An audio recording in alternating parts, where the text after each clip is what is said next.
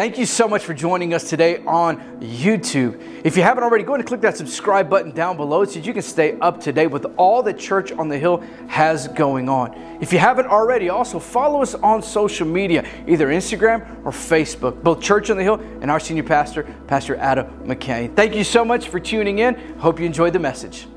We've been in this series titled The God of Miracles, and it has been magnificent. Have you got in touch? Say yes.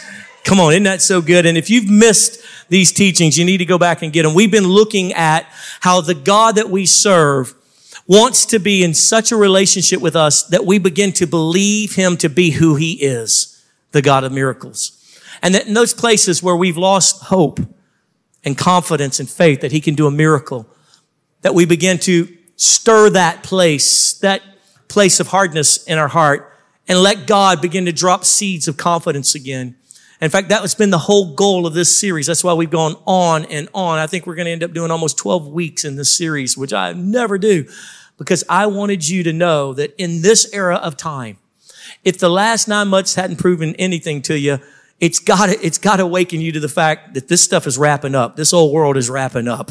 And we better be in divine relationship with the King of Kings and the Lord of Lords, who can bring us through no matter what happens. He will hold us and care for us and bring miracles into our life. Are you there? Say yes. In fact, our key scripture for the whole series has been in Mark chapter 10 and verse 27. Jesus looked at them and said, with men, it is impossible, but not with God. Say it with me. For with God, all things are possible. Try it again. For with God, all things are possible. Go put it in the chat box. For with God, all things are possible. It's impossible in the current climate to have a multiracial church. But with God, all things are possible. It's impossible to put older folks and younger folks in a room and let Jesus be the Lord of their life with men. But with God, all things are possible. And he's doing it right now. It's impossible to survive cancer. But with God, all things are possible. And we are seeing cancer go in remission over these last few weeks. We've seen supernaturally cars be pushed out the way instead of head-on collisions happening. We're seeing miracles after miracles after miracles because we're believing in who he is. He is the God of miracles. We've studied how he miraculously speaks to us. He speaks to us in dreams sometimes, just because he's got to shut us up long enough to talk to us. We studied about demons and angels and that whole process back and forth in the spirit realm versus the natural realm, and how God can teach us how to move in the supernatural as we understand spiritual things. And then today our topic is going to be, he is the God who helps us with miraculous friendships. Would you say that with me? Miraculous friendships. Turn to that person next to you and say, you my friend. Proverbs chapter 17 and verse 17 is our key verse here. Would you open your Bible to that with me? Proverbs 17 and 17. It says, a friend loves sometimes. A friend loves at all times, and a brother is born for adversity. I read again, Proverbs 17:17. A friend loves at all times, and a brother is born for adversity. At all times. In good times, a friend still loves. In bad times, a friend still loves. A friend loves you and is there for you when you need a little bit of support. A friend is the person who's there in the time where you need a little bit of encouragement. A friend is the person who's there at that time where you need a punch in your spiritual face because you've been a jerk. A friend at all times. And then it goes on and says, and a brother is born for adversity. It's not talking about blood brothers, not talking about siblings. It's talking about the brotherhood, the sisterhood, that friend that's a brother, that sister who's a sister. You know what I mean? That friend who's a sister. He says they're born for adversity. Do you catch that? Born for adversity. In other words, in his pre-understanding, in his godness, he is able to say, I'm going to put this person alive on the planet during this time because this person over here is going to need them when they go through this over here. He literally has given life to somebody that's going to be beside you when you go through adversity. God has preordained it and set that thing into motion for you. There is a brother that is born, was brought into life for adversity that you and I are going to go through as well. We were given life to be beside those, and when they go through their adversity, this is the friendship miracles that God wants you to understand. And in today's teaching, my goal is that you walk away with a couple understandings. First and foremost, God made you to have friendships. He made you to have friendships. In fact, one of the greatest lies of the enemy is that you can do this thing by yourself. You don't need nobody. Everybody who's hurt you can just go and die. You don't need them. All you need is Jesus. That's not true. The Bible, in fact, if you'll study it all the way through many, many times like I have, you'll find that the Bible is summarized in two big thoughts. How do we love and be in relationship with the living God? And how do we love and be in relationship with each other? That's everything in the Bible is all about that. When you study it all the way out, you'll find every theme, every piece of it is how do you love God better? How do you be in relationship with the living God? And how are you in relationship with one another? That's the whole crutch of every bit of what the Word of God teaches us. How to be in relationship with Him and how to be in relationship with each other. We need each other. We need friends. Are you there today? Say yes. Now, I thought about how fun many of you are. So all of you are a little different. We're all different in how we relate to each other. We're all different in how we are friends to others and type of friends that we have. And I thought today, if you wouldn't mind, I would like to connect your style of friendship to the canine world. And maybe you can find a canine that's like you when it comes to friendships. And so I'll start with the first one, and that is the Labrador. Some of you are like Labradors. Everybody is your best friend. Everybody is your best. And your best friend at that moment is whoever has snacks in their hand right then. I mean, that's your best friend. Whoever has a snack. Everybody's your best friend. But whoever's got the snacks right now, that's my best friend right now. That's some of you. And other of you are like the blue heeler. The blue heeler. The blue heeler is that animal that only has one friend. They got one, maybe two at the most. If you've ever known anybody who owned a blue heeler, that blue heeler was so loyal and so intent on their friend, on their owner, whatever you want to call it. They loved them so much, but they didn't like anybody else. I had a friend who had a blue heeler. When you go over there, try to be nice to him, he just look at you like, I will kill you. I will kill you. In fact, the closer I got to his owner, his master, the more he hated me. And that's the kind of some of you guys, you got one friend for life, and anyone gets close to him, I will cut you. I will kill you. Nobody can have him but me. And you're deeply and fiercely loyal. That's some of you. Others of you are like this one right here. Put this picture up. Some of you are this dog. You are a pit bull type of friend. You get a bad rap. You're really not that mean. I mean, you really are. You got niceness in you somewhere. And so you don't have a lot of friends, because all of us know if we're going to be your friend at some point, you're going to bite us. That's just it's going to happen. You can't stop it. It's just who you are. Some of you are pit bulls. And then some of you are this type. You're like a Rottweiler. A Rottweiler. You are big and beautiful and majestic and powerful and scary and intimidating. And when we look at you across the room, you look like, and no one wants to get close to you, but they just don't know if they would ever come up to you, if they could ever get past the front that you put on, that you're the most tenderhearted and you're the sweetest and you're the kindest and you're the most loyal friend they could ever, and you will protect them. You will be there and you will work with them. In fact, this dog is a German breed, and it was actually bred to work. It's a working dog. It would pull the carts in and out of, as they would go to work, they would pull these carts in Middle Ages in those times. And that dog was bred to be a workhorse. And some of you like that. You work hard. You work hard for your friendships. And boy, you're just so funny. But when we first look at you, your first engagement with us is scary. You're just huge and you're mean. Like Pastor Tony always told me, he said, Pastor Adam, everybody needs a big black friend in their life. And I appreciate that. And every one of us have a different style. And then some of you are like this dog breed right here. You are like the Chihuahua. That's your friend style. You are like the Chihuahua. You have more swag than any person should ever possess. In fact, you think that you are the sexiest thing on the planet. And the rest of us had no right to even be your friend, but you will allow it here and there. You're more like a cat than you are a dog, quite frankly, if I could just be honest with you.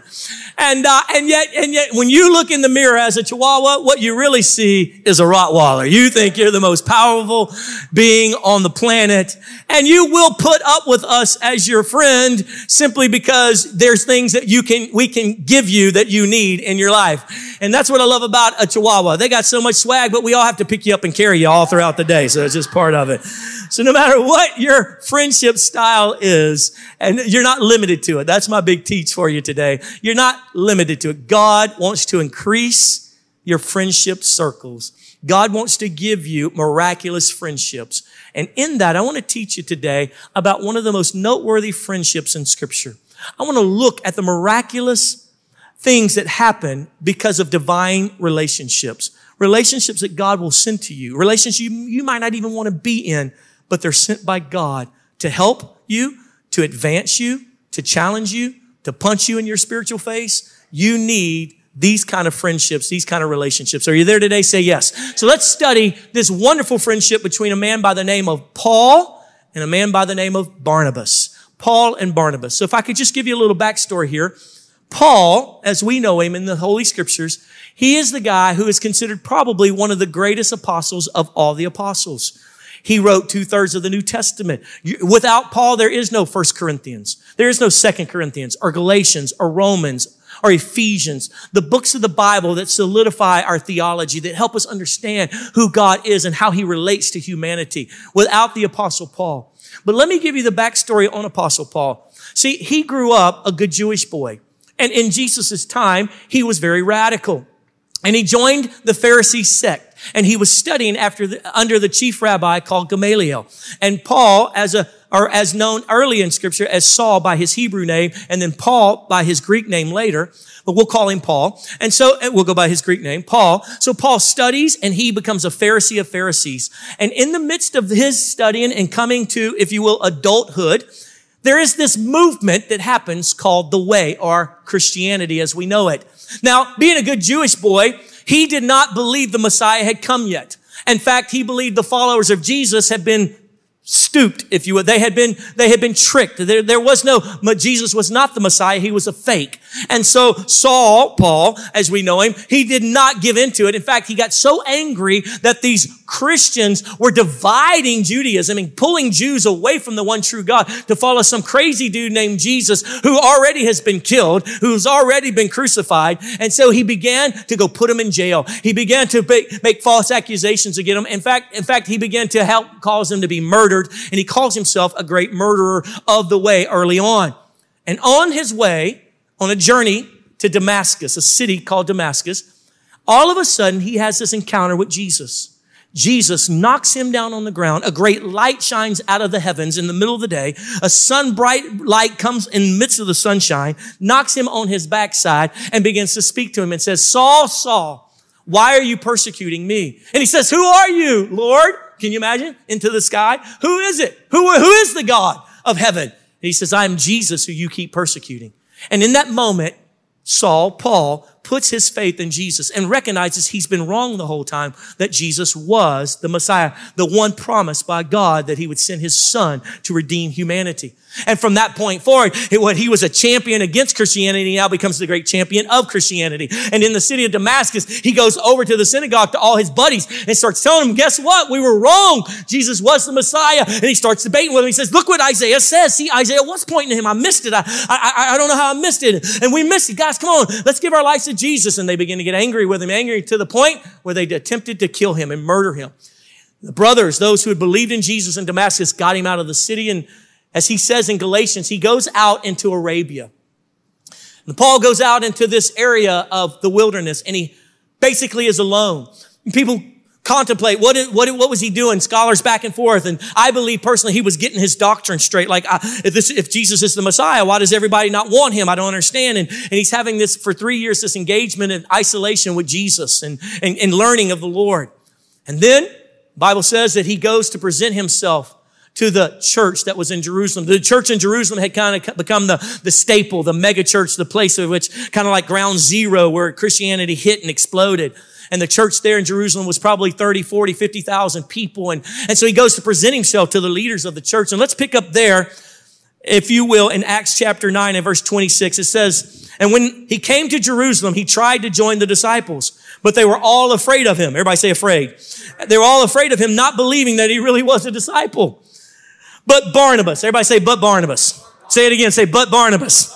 But Barnabas took him and brought him to the apostles. He said, oh no, they won't let you in the building. Come here, buddy. Let's go. And he takes them to the pastors in the back in the green room and says to them, this dude is legit. And he brought him to the apostles. He told them how Saul on his journey had seen the Lord and that the Lord had spoken to him and how in Damascus he had preached fearlessly in the name of Jesus. So Saul stayed with them and moved about freely in Jerusalem. So they accepted him like, oh, okay, well, if Barnabas says you legit, you're legit. If Barnabas says you're the real deal, then we're going to believe it. Because you got to understand, they don't know. They haven't seen him in 3 years. Last they knew, he was on his way to kill Christians in Damascus. They're sending text messages. That dude is on his way. Y'all better hide. Y'all better get out of Dodge. And all of a sudden, 3 years later, they've not heard a word about him. And he shows up saying, praise the Lord. Hallelujah.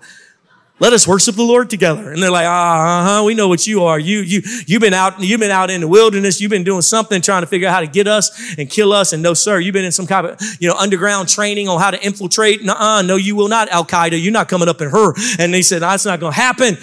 And so Barnabas said, hold on just a second. And he takes him to the leaders in charge, to the apostles, and said, this guy's the real deal. You take Barnabas out of the equation, and that man's still sitting at the front door trying to get in. You take Barnabas out of the equation, and there is no 1 Corinthians or 2 Corinthians or Ephesians or Philippians. You take Barnabas out of the equation, and the gospel that came to us as Gentiles would not have happened. Barnabas is this miraculous friendship moment that happens, and Barnabas doesn't really know him that well. He may have been in Damascus, but anywhere does it share that they're best friends, that they've been hanging out together. It was a divine friendship relationship that obviously began to cultivate. So he begins to preach in Jerusalem. Boy, he goes in the synagogue, say, they believe me because I really am a Christian. He starts preaching. It happens again. Just like in Damascus, all the Jewish guys like, no, you will not. All the Jewish leaders, they begin to plot to murder him. And let's pick up there, if you will, in verse 28. So Saul stayed with them and moved about freely in Jerusalem, speaking boldly in the name of the Lord. He talked and debated with the Grecian Jews, but they tried to what? Kill him. They tried to kill him. Verse 30, when the brothers learned of this, they took him down to Caesarea and sent him off to Tarsus. When they learned that he was going to get killed, they took him out of his position. He's no longer as a chief evangelist. They pulled him away and they sent him on a boat to Tarsus, where he was originally from. In fact, I believe, as I study the life of the Apostle Paul and the scriptures, that the Apostle Paul was one of those type A personalities. That guy, that guy at work or that guy in your family, that everything is debate. Everything they talk about, you just want to punch them. Like they're always creating conflict. They just create it. You're like, would you just shut up? I don't care. I just don't care. Chocolate, vanilla, it doesn't matter. Ice cream, just get the ice cream. No, here's this, that. That's the Apostle Paul. That's God made him to defend the faith, to argue the points. God made him that way, but boy, he is not a fun person to hang out with. You do not want to bring him to Christmas. I'm just telling you right now, this guy is tough personality. He's always sending emails, always posting on social media. It's always controversial. It's always in your face. He's always right. He's that personality. In fact, I'm so convinced of it that it says after they sent him off to Tarsus, would you look at the very next verse 31 of Acts chapter 9. Then the church throughout Judea and Galilee and Samaria enjoyed a time of peace. Now, maybe it wasn't because of him, but it really is pretty neat that right after that it says, it was strengthened and encouraged by the Holy Spirit. It grew in numbers, living in the fear of the Lord. It's so hilarious. Where does he go? He goes for the next 7 years to Tarsus. We have no idea what he does. I believe personally that's where he starts making tents. He doesn't have a job. He's not in the ministry.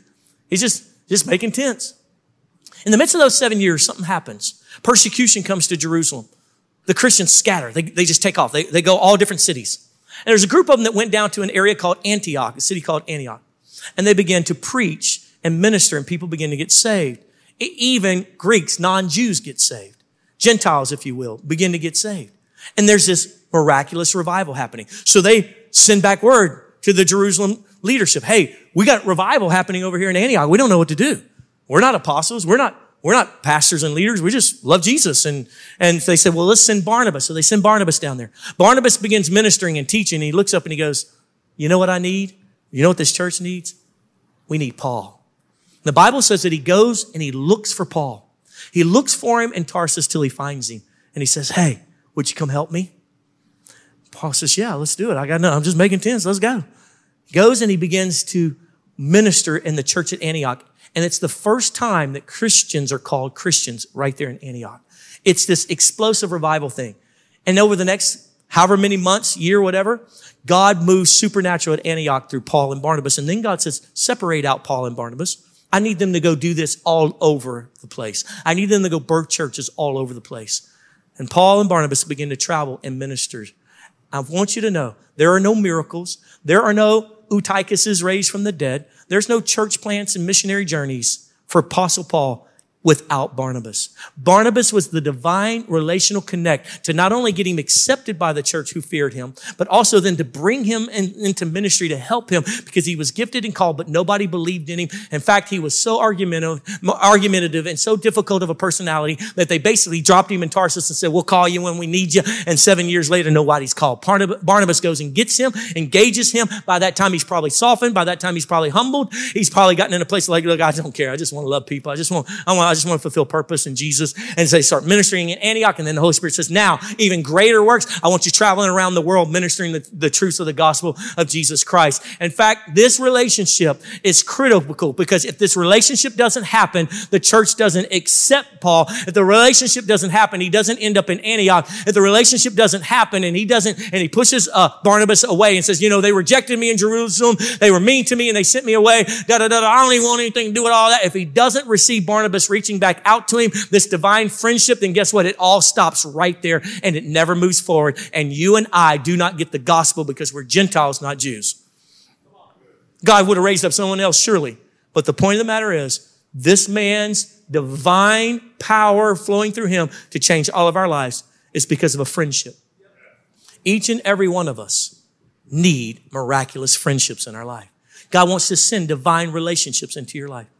Years ago, Jamie and I were young adult pastors in Arlington, and this young lady named Missy started coming to our young adult service, and man, we were really moving, and supernatural things, miracles were happening. And I'll never forget when Missy walked up to me afterwards. I didn't know who she was, and she said, "Wow, this time, this is unbelievable what God's doing amongst young adults. Who thought 19, 20, 22-year-olds, 24-year-olds could be on fire for God, and they're not out having sex and doing drugs, and they're just loving Jesus and laying hands on blind people, and they're being able to see, and just miraculous." She said, "This is phenomenal." I said, "Yeah." I said, "Listen, I want to connect you with a small group. You need some more friends in there." So started connecting with her, and Miss Jamie and I just befriended her, if you will. It wasn't a couple months later, I get this call from Christ for the Nations. And they said, "Hey, listen, would you consider being the president of our Bible school?" I said, "I'm sorry? What are you talking about?" "Yeah, we really feel like you're the one to take over." I'm like, "You don't even know me." I said, "Oh, no. Missy, who's the president's daughter, has been coming to your young adult thing, and you've been her friend, and she says you're the one to have this position." I'm like, I didn't even know that was her. I didn't know what? Missy? I wish I'd have known. I'd have kissed up a little better. No.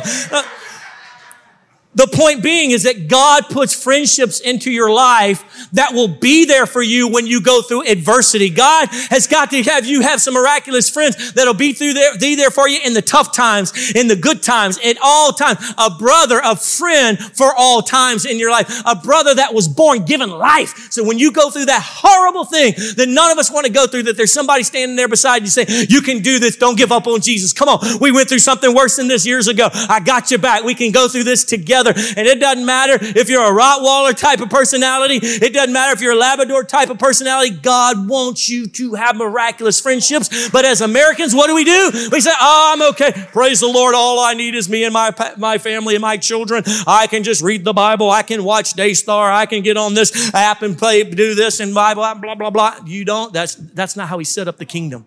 He set us up to need one another. He set us up to engage with one another. In fact, I'm convinced that one of the key ways God brings miracles into our lives is through relational lines. That's the key way. It's happened for me over and over and over again. So if you would, I'd like to give you a couple truths that I've learned over the years through the Holy Scriptures about miraculous friendships. Can I help you with that? Say yes. Can I give you a little something that'll help you? Say yes. All right, write this down. Number one, the first big truth that I've learned, and that is friendless people are missing out on miracles. Friendless people are missing out on miracles. What was our key scripture? Our key scripture says a friend loves at all times. And a brother is born for adversity. There's another passage in Ecclesiastes that says, if you don't have a friend, then who's there to help you up when you fall down? You're missing out on miracles that could come your way because you're friendless. You're missing out on what God has planned. In fact, the Harvard Medical School did a study, and they found that people without friends had a decline in their critical thinking ability. That study continued on, and they figured out that people who have strong social bonds, if they don't have strong social bonds, then they're more likely to experience health problems. See, our connection to each other as the body of Christ, it actually helps us in critical thinking. Our connection with godly friends actually causes us to be stronger in our physical body. God created us to connect with each other. We were supposed to be together. God made us to have those type of relationships. In fact, when my family and I, when we first became Christian, Pop and me and myself, we got saved, and we were going to a denominational type church, and we were wicked, and we got radically saved, started going to a denominational church, and within a matter of months, all the things that we had feared about church began to happen. Gossip, slander, backbiting, church splits. And we were frustrated, and we were like, this is not why we stopped drinking and smoking and doing drugs and living the way we were living, to have this kind of life. Like, we love God, but man, we don't like the church. Anybody ever said that before? And we're just like, this can't be right. And I got a new kid on my baseball team. And I'll never forget that first game in the stands.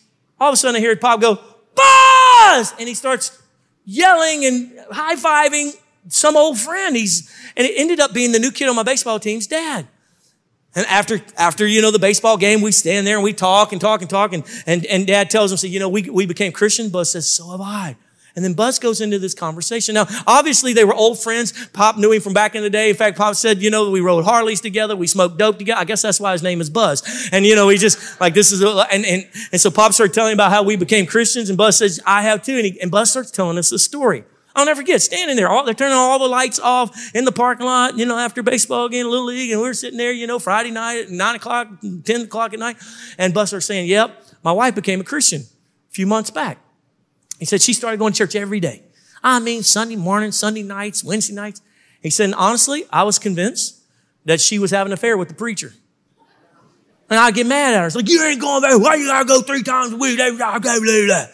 You mess around with that preacher. She said, no, I'm not. He said, we get in fights. He said, one day we got in a horrible fight. And she looked at me and she said, I've been praying and God told me he's going to give me a new husband.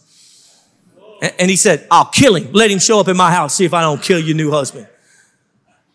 One day he came home from work. They got in a knockdown, drag out fight. And he went back outside in his little shed. He had a little shop in the back where he worked on stuff. And he was standing there. All of a sudden, he had an outer body experience. He said he was taken out of his body and he's kneeling, at the foot of the cross. And there's Jesus and he's looking up and Jesus is looking at him, breathing his last breath.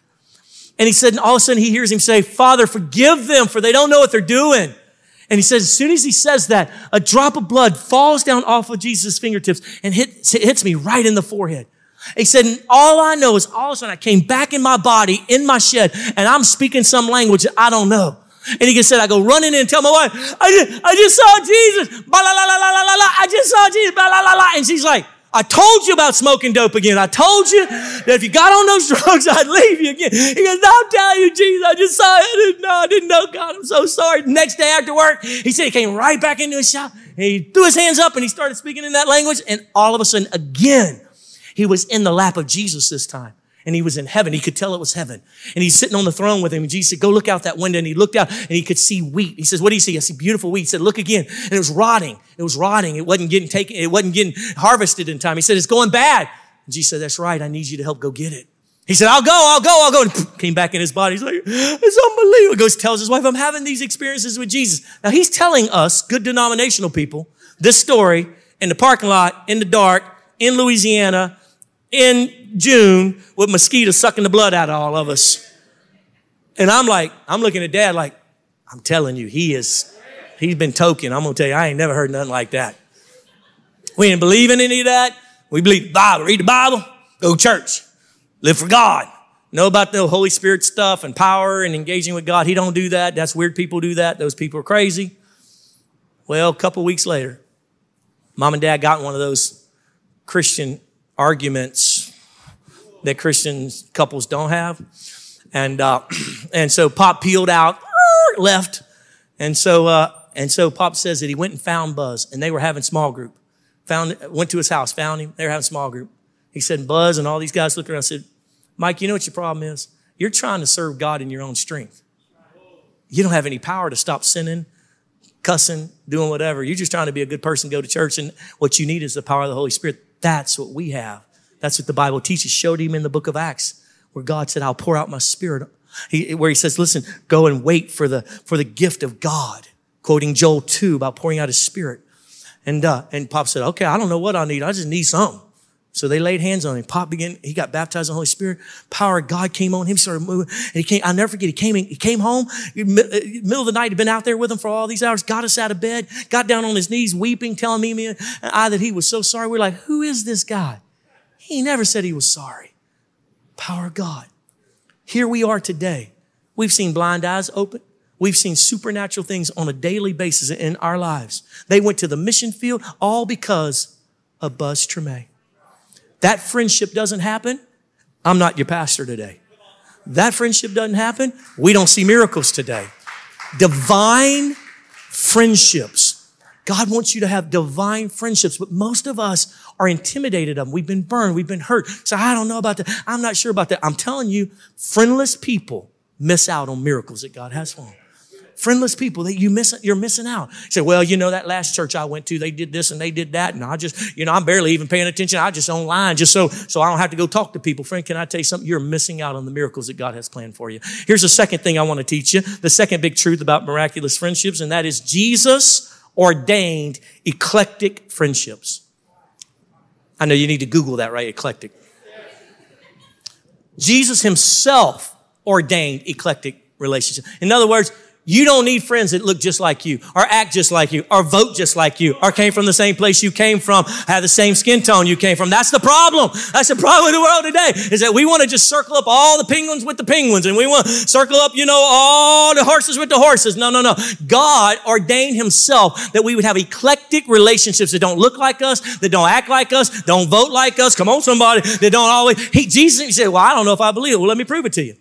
When Jesus put his friendship circle together, the 12 apostles, or the disciples, if you will. Let me just take you through who he picked. Let me just tell you who they were. First and foremost, 4 or 5 of them were fishermen. So I want you to think about that. Fishermen. These dudes are rough and raw. They work all into the night. These jokers cuss like sailors. They are rough. They don't go to church. And Jesus said, I'll take you, and you. Leave your junk behind and come follow me. And so they were like, blank, yeah, let's go. They're blue collar. They're hard nosed. Come on. Have you ever known any professional fishermen? They look, if they don't, they got all kinds of superstitions. Spit on the bait. You'll catch them. They go, this is who they are. That was 4 or 5 of them. Then he had a couple of them that owned their own businesses. They were probably, house builders or plumbers or whatever. They had their own small little businesses. What do you think about a small business owner, what they're like? I mean, listen, they got to do everything. So they don't put up with nothing. Like you're all lazy. You bunch of lazy folks. Get a small business. You'll learn what it is to really work. So you got that personality going forward, okay? Then he added to that a guy by the name of Matthew. Matthew was a tax collector. A tax collector. Now, I know that doesn't mean anything to you, but let me put you in perspective, bring you to biblical times. Tax collectors were Jews who worked for the Romans, who taxed the Jews, and the tax collectors were Jews who went and got the money from the Jews and got more than they should and fattened their pockets. In fact, these tax collectors were so hated that they would not receive their tithe at church. If a tax collector walked in and said, I want to give $1 million check in the synagogue, they're like, we will not take it. You are wicked. We hate you. And Jesus says, I'll take a tax collector. Put him in the midst of these dudes who are a bunch of blue collar guys who can break your neck with their hand. You know what I'm saying? Like they sand, their hand is sandpaper. They do their own, sanding with their own hand. I mean, who can just crush you, just crush you. These big dude fisherman dudes and they're manly men. They got hair growing on top of their hair. I mean, you got that. And then you got the little white collar Matthew, and he's like, well, I tell you right now, that doesn't add up. I promise you right now. And my cubicle's got a few things in here that needs to be cleaned up. And then he not just stopped with Matthew, then he picked Simon. Simon was a zealot. Simon was the part of the group who said the government is horrible and needs to be thrown down. In fact, these zealots were constantly killing people. They were constantly, literally, they were assassinating. They were assassins, Assassin's Creed. Zealots. This is who Simon was. He was Antifa. This is Antifa. So Jesus said, let me take some fishermen. Let me get a tax collector who everybody hates. And then let me get the opposite of the tax collector who everybody hates. And let me get the Antifa guy who everybody kind of wishes that they would succeed, but everybody know what they're doing is wrong. So let me put all of them together. And then what I'm going to do is I'm going to add Judas into this whole thing. That is not the perfect, peaceful team. That is a group of people who you have created an opportunity for murder. This is eclectic. This is crazy. In fact, all of these guys are under 20 except for Peter. He's the only one married at the time, and they're all teenagers. And he puts them all in a group. In fact, the Bible says that in 3 years of working with all these guys, he's like, how long do I have to put up with you? You guys are so mean to each other. You are such suckers. Why don't you do what I tell you to do? Why? Because he put all of this together so you and I can learn that we were never meant to have relationships that are exactly like us. We're supposed to have eclectic relationships. You're supposed to have people that don't vote the way you vote, that you're friends with. You're supposed to have people who don't see it the way you see it. You're supposed to be in relationship with folks who actually love you, not because you give them something, because they love you because they just don't even know why. You're supposed to be in eclectic friendships and relationships. They'll make you better. They'll make you stronger. They'll help you grow in the things of God. They'll teach you and help you because we all need to be like people that we're not like now. Come on, you there? Say yes. See, the entire Bible is broke down into these two things. You need to understand how to be in relationship with Jesus and how to be in relationship with each other. That's why the Bible's constantly telling us, forgive your brother. Let go of your brothers.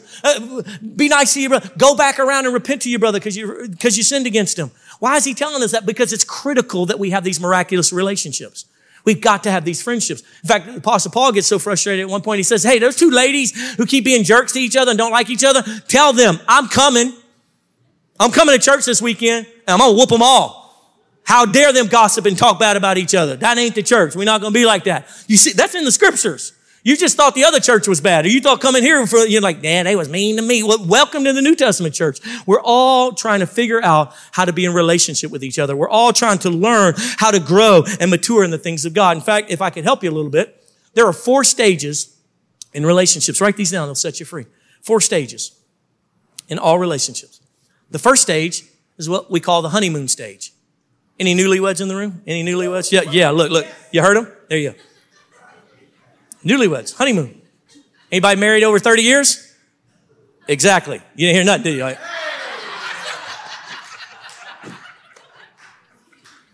all the newlyweds were like, yes! Yes! That's because they're still in honeymoon stage. Oh, but coming after honeymoon stage is what we call the conflict stage. The conflict stage. Where you're like, you did what? You spent how much? Have you lost your ever-living mind? The conflict stage. So here's the problem. Most of you are so enjoy the honeymoon stage that you never ever even get into the conflict stage. Because the moment conflict stage happens, you divorce that church and you go to the next church. You divorce that relationship and you go to the next relationship. Why? Because it's addicted to be in the honeymoon stage, but it's not real. It's not real. It won't last. Because you just run around from excitement to new to new to new. And guess what? New wears off. New wears off, and then you have to do something. You have to make a choice. Will I love you or will I not love you? And the only reason why I have the friends that I have is because I embrace conflict stage. Because I said, you know what? We're going to have conflict. That's just a part of life. And I'm going to love you even though I don't like you right now, even though I want to stab you, and you have done me dirty. You're dirty. But I'm going to love you because I want to be with you. That's the problem that we have right now. Well, the racism is fact. It comes down to this one. Do you love me? Because if you love me, fight for me. Even if you don't agree with me, fight for me. I'm going to fight for you. That's what it comes down. That's scripture. That's the Bible. And you and I, the moment we get in conflict, like, see there, you don't agree with me. Right. My wife don't agree with me on half the stuff we do. In fact, she's my best friend. I love her. Billy Graham's wife said it like this: where 2 always agree, one's not needed. The Bible says iron sharpeneth iron. Well, it's not the same exact piece of iron. This one's got a little bit more grit over here, and this one's got a little bit more grit on that. That's the only way it'll sand off that stuff. is you and I need to be in relationships that aren't easy. Why? Because it's only then do we begin to grow into the things that the person God wants us to become. You and I need to get past conflict stage. Even get into conflict stage. Stop running from it. God has put people in your life that you're in conflict right now. Fight through it. Not fight with it, fight through it. Not fight with it, fight through it. Because if you can ever fight through conflict stage, and most people I know don't have these type of friendships, but if you ever fight through conflict stage, it'll give you stage 3. And stage 3 is what we call the bonding stage, where you got bonding. We got each other's back. Remember that last time we went through that? Shoot, I thought I was going to kill you. Yeah, boy, but boy, you was good to me on that day. Yeah, remember how I was good to you on that other? Yep, that's right. You and I have to embrace that conflict is real. It's going to happen. Most of the Bible is teaching us how to go through conflict with God and with each other. It's not written in there for somebody else. It's written in there for us. It's written in there for you. It's written in there for me. How do I go through conflict with my brother? How do I go through conflict with my sister? How do we get past this so we can bond? And once you get into bonding stage, I'm telling you, that's when you become a clique, and you got to be careful, because then you don't want anybody else. That's why some of you are like, some of you are like that blue healer. Like, I finally bonded with somebody. I ain't doing it again with nobody else. This junk is too hard. No, it's not. You were made to have more relationships than that one person. And then you get all jealous if they get friends with anybody else. And you become hovering and creepy, and you're just creepy. You're just creeper. Anybody else can be their friend. You and I can fight through conflict, get to bonding. And then there's the 4th stage. And I know very few people like this that have the type of friendships that will move from bonding stage to actually production stage. See, when we're so close and we got each other's back so much and we understand each other, we've been through some things, and we've forgiven when we didn't feel like we should have had to, and we've been hurt when we shouldn't have been hurt, but we still said, I'm gonna love you anyway, and we walked through that and we came through that, then we bonded through that whole thing, and now we got each other's back. Once we get into bonding stage, then and only then can we move into productivity stage. And this is the reason why sports teams win or lose. They're either productive or they're not, because they've fought through those things and misunderstandings and who got the position and who didn't get the position and why I ain't starting, why you start. And they just said, we want to win together, and I don't care what we got to do to win together. And that's Church on the Hill. We're going to win together. We're going to bond together. We're going to go through conflict together, and we're going to enjoy it. All you new people with this honeymoon, like, this is the greatest church ever. Keep coming. You won't like us next month, but that's okay. We'll fight through that, and we'll get through it. And we'll bond, and we'll get through it, the misunderstandings and the hurtfulness and our humanity. Why do we have conflict stage? Because we're human. Because we're human. Because you have good days and bad days. And your good days are not always my good days. And your bad days messes up my good days. Because we're human and we make mistakes with each other. Isn't that true? Say yes. So here's a third big truth that I want you to get today, and that is this. Miraculous friendships should draw you deeper into God. Miraculous friendships should draw you deeper into God. So I'm just not growing in God. I wonder what that could be. In fact, the Apostle Paul deals with this in 1 Corinthians chapter 15 and verse 33. Let me read it to you. 1 Corinthians 15:33. Do not be misled. Bad company corrupts good character. Come back to your senses as you ought and stop sinning. Let me tell you what's happening, what this is a response to. The Corinthian church, Paul had birthed it, and it was powerful, and it was supernatural what God was doing in Corinth. Well, then, of course, he went on to plant other churches, so he's not there all the time. So he gets word that a bunch of them, the leaders of the church, have stopped believing in a heaven or hell. He's like, what? What are you talking about?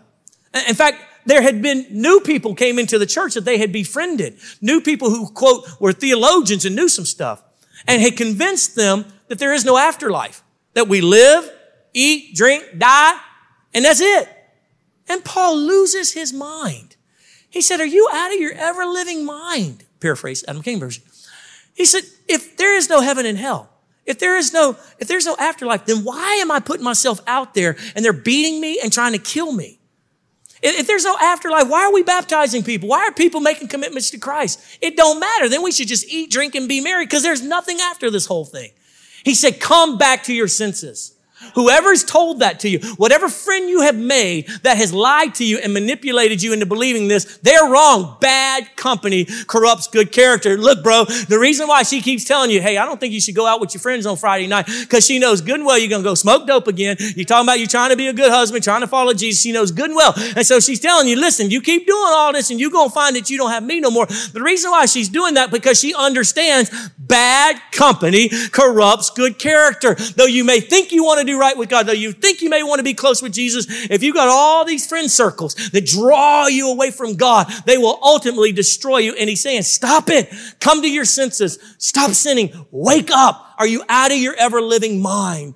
There's a friendship with those in the world that the Bible says that leads to death. You and I have friends that are not Christians. I have friends that, we don't think the same about sexuality. We don't think this, we don't agree on this, that, and the other. But at the end of the day, they're my friend because I want them to know the love of Christ. They're not the kind of friend that influences me on my belief system and gets me into bad character, if you will. And he's warning them of this. See, there should be the kind of friends that help you grow in God. Are you growing in God? Have you grown in any season? In the last couple of seasons. Yesterday, I had the privilege of attending the homegoing celebration of Dr. John Holler, phenomenal man of God. There was 2,000 people in the room. 2,000 people on a Saturday in a room to celebrate a man who passed away. He didn't have a big mega ministry. You didn't know about his radio broadcast or his television program or his podcast. Every one of these 2,000 people said the same thing, though. This man made me a better Christian. He'd sit with me and challenge me to love God better. He would correct me when I had crazy thoughts in my head about who God was. This man made me a better Christian. Every one of them thought they were his best friend. It was crazy. In fact, afterwards, I was able to be with the family, and his actual best friend, who he called his best friend, another minister, began to tell me about the last few weeks of his life and how the best friend and his wife moved in with Dr. Holler and his wife to help care for him. I said, are you serious? He said, yeah, they needed help. So we put our ministry on hold and we went and lived with him for a couple of weeks, helping him getting out of bed, helping him physically. He couldn't get up. He couldn't go to things. I said, wow. I said, you guys are really close. He said, yeah. He said, but I tell you what, he drove me insane. I said, I'm sorry? He said, oh, yeah, we were always fighting. I was like, you fighting? I thought you were best friends. He goes, what are you talking about? Best friends fight. I said, like fist fight? He goes, no. I wanted to hit him a couple times, but we didn't. He said, but we always arguing, disagreeing. He said, I didn't agree with half his doctrine. I thought he's crazy. He's my best friend, though. He was there for me when no one else was, and I was there for him when no one else was. And he was there for me in the good times when everybody was trying to be my friend, but none of them were really true friends. And then I was there for him when he goes, and here I am. There is a brother that is born for adversity. God wants to give you miraculous friendships, but you're so busy being bitter about the last ones that didn't work out that you can't receive the ones that God's trying to give you now. In fact, if you and I could get this revelation that most of the miraculous things that are going to happen in your life are going to come through relational lines. Honestly, jobs that you need, supernatural breakthrough, opportunities, things like one of my best buddies named Brad Turner, biggest, coolest African-American dude you could ever meet. In high school, he was my best friend. Brad was he was so good looking, made me so mad.